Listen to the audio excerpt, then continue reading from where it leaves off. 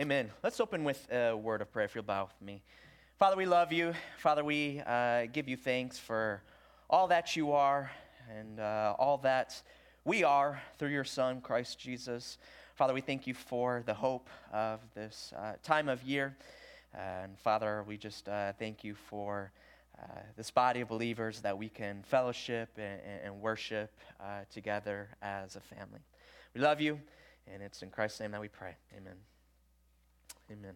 Well, I hope you all enjoyed your Thanksgiving on Thursday. And it was on Thursday, not Friday. We have issues with that last week. On Thursday, it's a good time of year to stop and reflect on the many reasons that you have to be grateful for. And for some people, we have to remember, not all people, but for some people, Thanksgiving serves as a time to get together with family and or friends. And I love that. As God made us with the innate need for community. We were never intended to live a life of isolation. Isolation in short bits can be extremely helpful and useful for many different reasons and purposes, but a lifestyle that lacks community is harmful. And I think we can all recognize that this morning. The problem for us is that we have a need for community while living in a divided world. I mean, does anybody get along these days? It seems like no matter where you look in the world today, you will see discombobulated division. You look at sports. There are some very heated rivalries that cause division. Most of us are well aware of Michigan State, Michigan, Ohio State, the heated rivalries there. It makes me think, is there a common denominator there? I'm in trouble. I'm just adding fuel to the fire. I'm in trouble. There's a division right there. You look at the political landscape in America. Has there ever been any more division in the political landscape in America than there is today? Now, I'm not super in tune with politics 100 or so years ago in America, and I want to refrain from recency bias, but it sure seems like we are more divided in the political landscape in America than we have ever been as a nation. Many Democrats thought Trump was the worst president ever. Many Republicans think Biden is the worst president ever. There's extreme division, extreme emotions, and division wrapped up in political topics such as abortion and gay rights, you name it. Look at what's taking place over in Ukraine and the tension between NATO and Russia, and with the click of one button, so much harm can be done because of the division taking place over there. Look at marriage, a union that's supposed to last till death do us part. Unfortunately, nearly 50% of marriages end in divorce in the States. Actually, divorce rates are dropping in the States. I think that's largely because people just aren't getting married as much today. They aren't formalizing their union together as a man and woman. And it's sad, it's unfortunate that it's almost, not quite, but it's almost the norm in our society for the most sacred union between two humans to end in division. And that breaks my heart. And I think that serves as a pretty good representation for where we are today, where we are in the world, in the state of the world that we live in. As today, in the year 2022, we very, very much live in a divided world. Does anybody disagree with me? Raise your hand if you disagree with me in the fact that we live in a divided world. No, yeah, I don't think anybody would disagree. I think we all agree that we live in a divided world, a world that it's hard to stay away from that division. And unfortunately, too often, this bleeds over into the church as well. And we have to be extra cautious about this as a church, as division is the norm in the society that we live in today. Unity, that's the outlier. That is the outcast. And sometimes we get sucked into putting too much stock on other factors rather than pursuing unity in the church. We become disgruntled and bitter over non-essential issues. But we have to refrain from that as a church. We must exhibit unity in a divided worlds. And that's our discussion for today. That's what I titled this morning's message, Unity in a Divided World. And we're going to break down this discussion this morning into three separate parts. Part one, we're going to talk about the importance of unity. That will lead us into the power of unity. And then lastly, we'll talk about how to restore, preserve, or build unity. So we're talking about unity and the importance of unity. The unity of the church was something that was very important to Jesus. We see this expressed very clearly in the high priestly prayer in John chapter 17. So if you have your Bibles, you can open up to the book of John chapter 17. I love this piece of scripture because this is, at least to my knowledge, this is the longest recorded prayer of Jesus in the Bible. And this was during an extremely emotional time of his life. This was the night before his death. You know, people often ask, what would you do in your last day if you knew you were to die tomorrow? Well, Jesus, he spent time alone in prayer. And it's so cool that we have access to a piece of that prayer in John chapter 17. And he breaks down this prayer into three separate parts. In verses 1 through 5, Jesus, he's praying for himself. In verses 6 through 19, Jesus is praying for his current disciples, his 12 followers that he had at that point in time. And then in verses 20 through 26, Jesus is praying for his future disciples. He's praying for you and I. We have a recorded prayer in which Jesus prays specifically for you and I. Is that not awesome? I find that totally cool. And so we're picking up here in verse 20, where Jesus starts praying for you and I today in the 21st century. And Jesus, he's praying to his heavenly Father, and he says, I do not ask for these only, but also for those who will believe in me through their word, that they may all be one, just as you, Father, are in me and I in you, that they also may be in us, so that the world may believe that you have sent me. So Jesus is saying he's not just asking for these only in verse 20. He's talking about his disciples specifically in the previous section. But Jesus now says to his heavenly Father, Yahweh, he says, I'm not asking just for these only, but I'm also asking for those who will believe me through their word. In other words, he's asking for the people who believe in Jesus through God's word, through the words of Jesus and his followers and the writings that they kept record of. That's you and I. He's praying for you and I. And Jesus here, he prays that you and I may all be one, just as you, Father, are in me and I in you, that they also may be in us, so that the world may believe that you have sent me. So it's Jesus' prayer that the last night of his life. It's Jesus' prayer that we all may be one, just as God and Jesus are one. There seems to be a lot of confusion in Christian circles today as far as the implications of God and Jesus being one. If you ask me, I think Jesus here, he's alluding that God and Jesus, they have a joint purpose. They have a joint mission. They are working together as one team. I often think about marriages, and that's how marriage is described in the Bible, as two becoming one. Not that they are literally one being, but that they have a joint purpose, a joint mission. They are on the same team. And so just as God and Jesus work together, Jesus prays that we would exhibit that same sort of relationship that God and Jesus have together, and their relationship and them coming together as one team. And now why? Why does Jesus pray for this the night before his crucifixion? Well, he says so. In verse 21, that they may all be one, just as you, Father, are in me and I in you, so that they also may be in us, so that the world may believe that you have sent me. And so Jesus, he wants us to come together as one team in unity, so that the world may believe that you, Yahweh, has sent me, Jesus. That is what is at stake here. Us coming together as one, it serves as a witness that God sent his precious son Jesus to the world to die for our sins.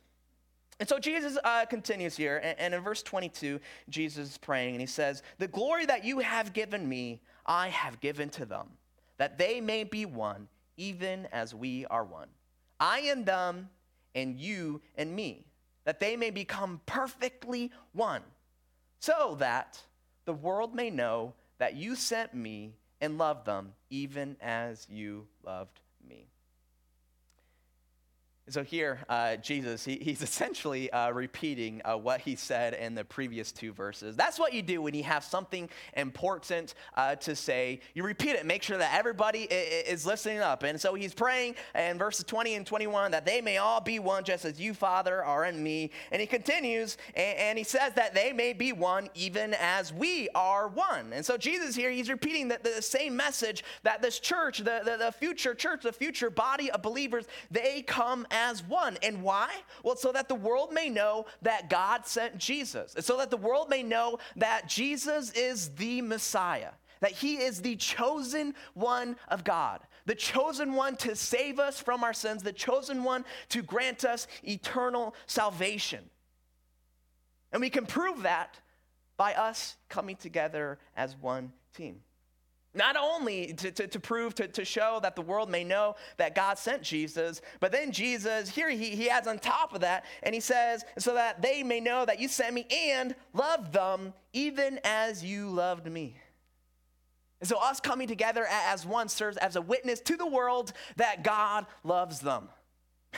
Man, is that ever a message that the world needs to hear today?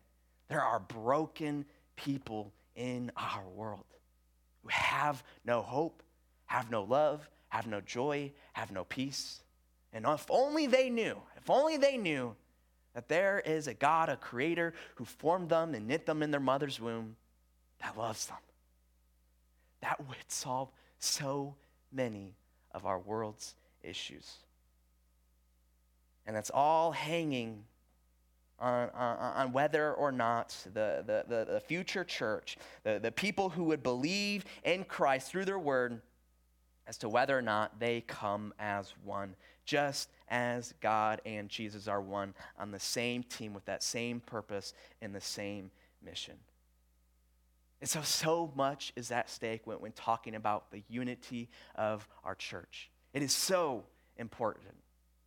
And part of why unity in the church is so important, I think one reason why it's important is because it has tremendous power.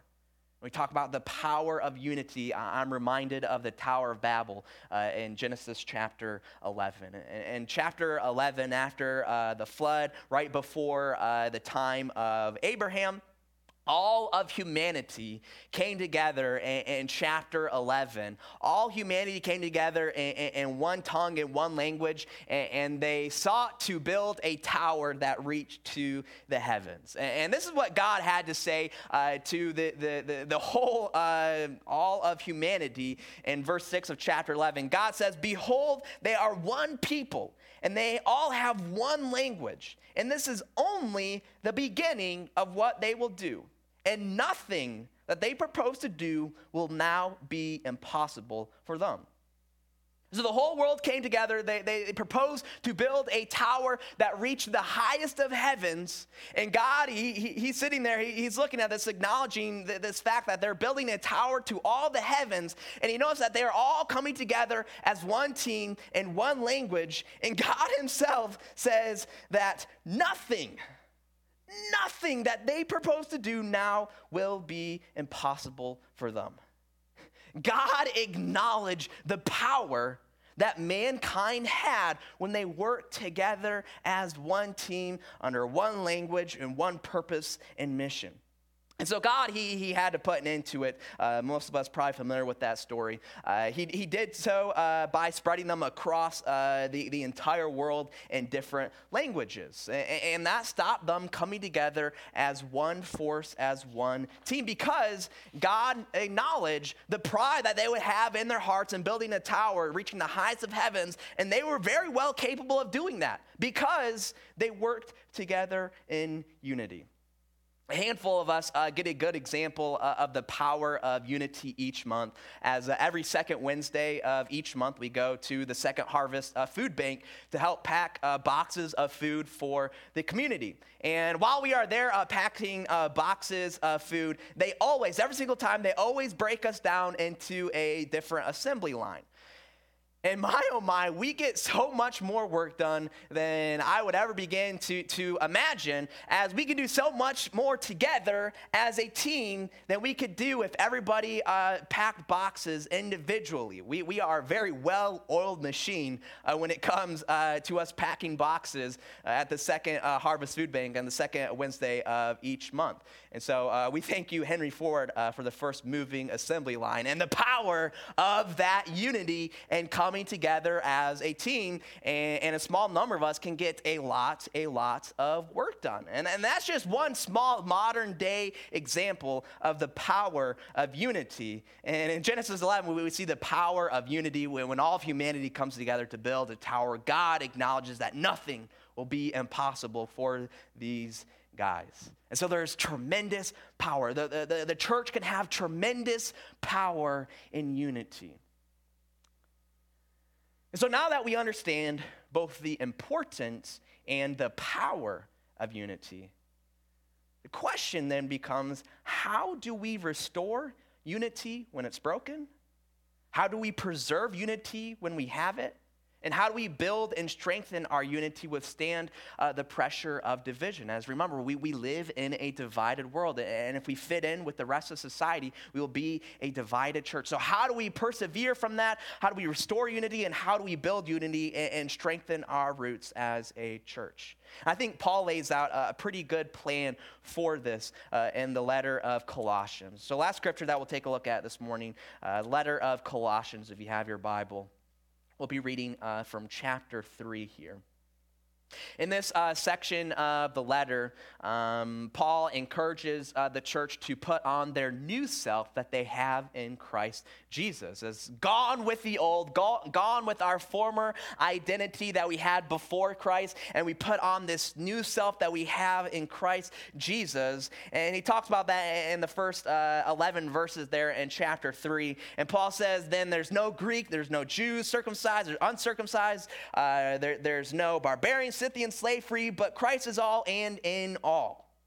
So Christ is in all together. All of us who have put on this new self in Christ, our new identity as children of God. And then Paul talks about our relation to one another as fellow children of God.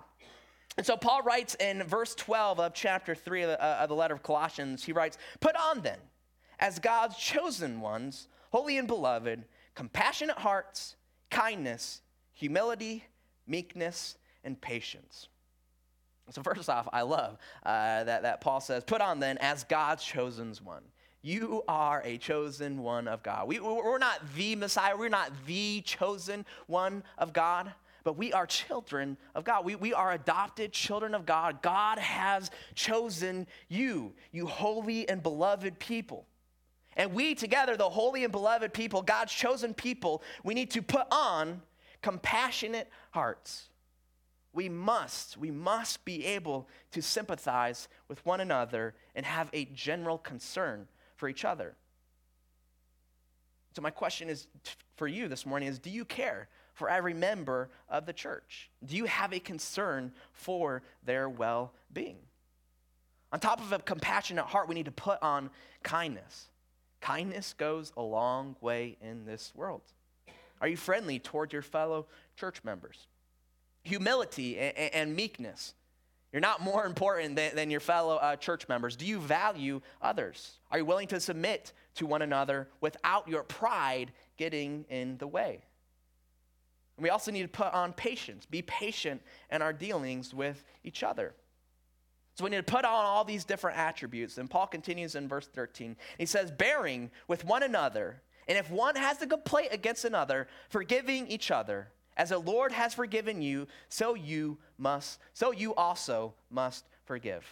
And so Paul says that we have to bear with one another. The original Greek means to endure something unpleasant or difficult. And so bearing with one another implies a willingness to endure with other believers in the midst of differences and frustrations. And sometimes, I'm telling you, sometimes people are just not considerate of you. Sometimes people are going to hurt your feelings in the church, at your job, your friends, your family. No matter where you go, sometimes people are going to hurt you. That is a fact of life. That is a fact of the fallen world that we live in.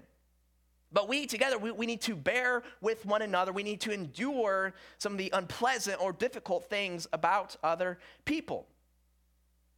On top of bearing with one another, Paul says, and if one has a complaint against another, forgiving each other. And so Paul says that if we have a complaint against another person, we have got to forgive them. And it's not just any ordinary type of forgiveness that we offer our fellow brothers and sisters in Christ. Paul says, as or similar, just like the Lord has forgiven you, so you also must forgive. That is a high calling to forgive one another, just as God forgave us. Just as Christ forgave us, we need to forgive one another. Do you remember that time you lied, you cheated, maybe you had lust in your heart, maybe you got drunk or had envy for someone else? I'm sure we all have a time in our life where we committed sin in our life. And the good news for us is that God has offered us forgiveness. And all we need to do is accept that forgiveness. Accept that forgiveness through the sacrifice of Jesus with a living and active faith. That's all we have to do, is to accept the forgiveness that God has offered us. And just as God has forgiven you, you also must forgive your fellow church members. And again, sometimes your fellow church member is going to wrong you. That's the unfortunate truth of the fallen world that we live in. But we must offer them forgiveness, just as God has offered you forgiveness. And then Paul continues as far as a relationship to one another. And he says, and above all these, so above compassionate hearts, kindness, humility, meekness, and patience, above bearing with one another, above forgiving one another, above all these, put on love, which binds everything together in perfect harmony. And let the peace of Christ rule in your hearts, to which indeed you were called in one body, and be thankful. Appropriate for this time of year. So Paul says, above all these other things, important ingredients of unity, Paul says that we need to put on love, which binds everything together in perfect harmony. As love is the single most important ingredient in restoring, preserving, and building unity. So do you have a true, deep, profound love for your fellow church members? Do you want what's best for them? Sometimes people in general, sometimes the church in America in general, sometimes we just don't love each other enough. I mean, one of many reasons why I got off of Facebook, you see one Christian bashing another Christian. And you ask, where is the love? Where is the love? That's lacking. And the harmony is broken. God led him to lay down his son for us. My question is, what will your love for your church members lead you to do? I can't imagine God watching his chosen ones, his church, seeing all that and the lack of love for one another. As I imagine that breaks God's heart. God understands the importance, the key ingredient of love, which binds everything together in perfect harmony. And so to me here, Paul here, he illustrates a pretty good recipe, pretty good ingredients as far as how to preserve, how to restore, and how to build unity amongst one another. And on top of these key ingredients that Paul outlines for the church, we should also be aware of the enemy to our unity. We won't read it, but earlier in the high priestly prayer, when Jesus is praying for his disciples, he prays for protection against the evil one. He's praying for protection against the enemy. You know, we do this often today in our society. And sports is a good example. Teams study their opponent to help them defeat their enemy. Ohio State said they studied Michigan 365 days a year, and you saw the good that it did them. Oh, wait, that's a pretty crummy illustration. I'm sorry, I'm terrible. I was rooting for you guys. I told myself I wasn't going to do that, and I lack self-control, I guess. A good example of studying your enemy, being aware of your enemy, and the good that it does would be after 9/11. I was just a little kid during 9/11, so I don't remember too much of the immediate instant ramifications of 9/11. But I'm very well... I understand very well that the country rallied together to unite against a common enemy. And it did our country a lot of good to have a common enemy.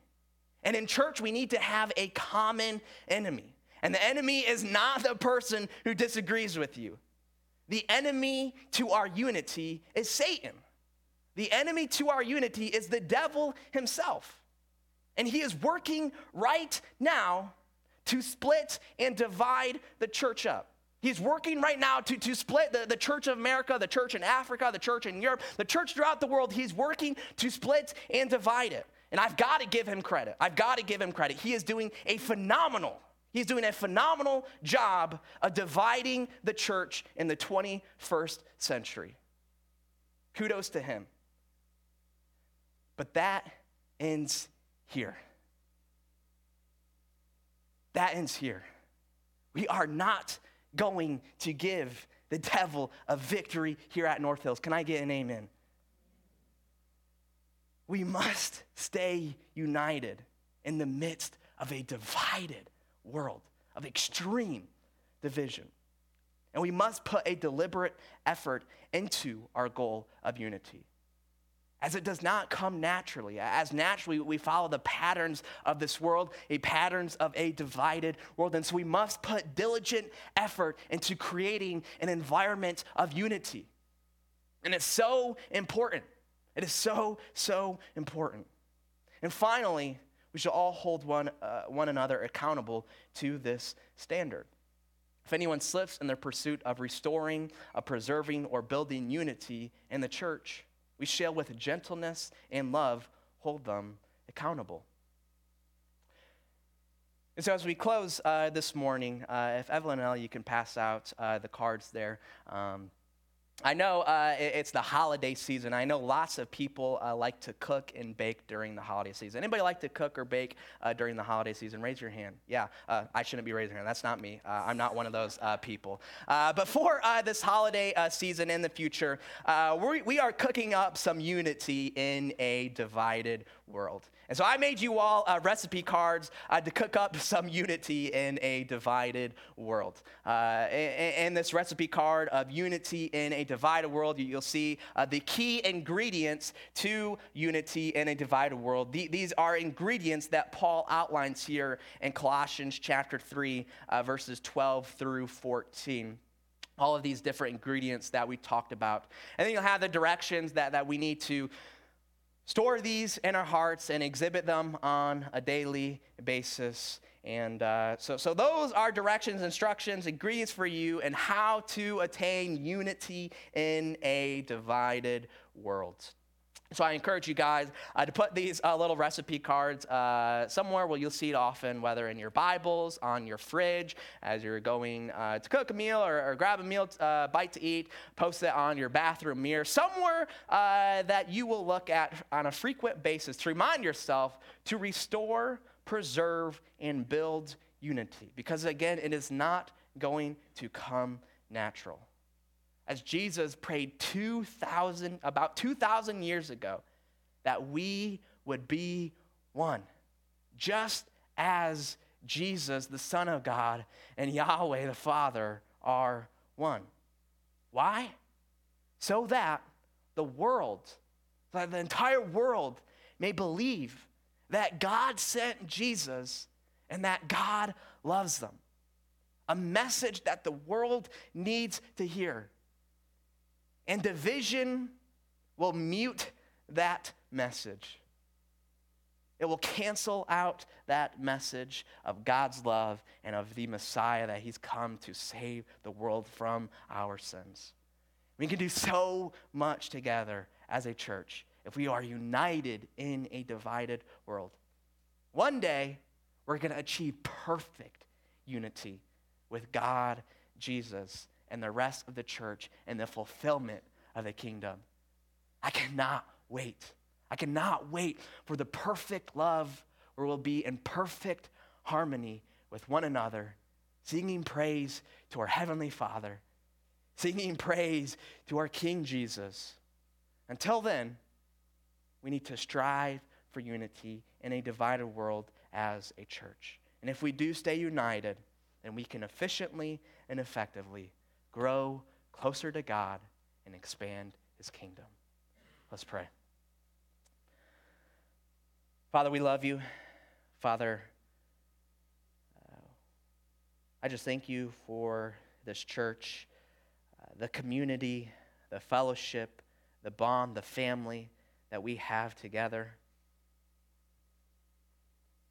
Father, I thank you that you have given us all the ingredients necessary to establish a united church in the midst of a divided world. And Father, it's my prayer that you help us attain that as a church, both on a local and nationwide and universal, that we together as a church can come in unity as we seek to give glory to you and to your Son.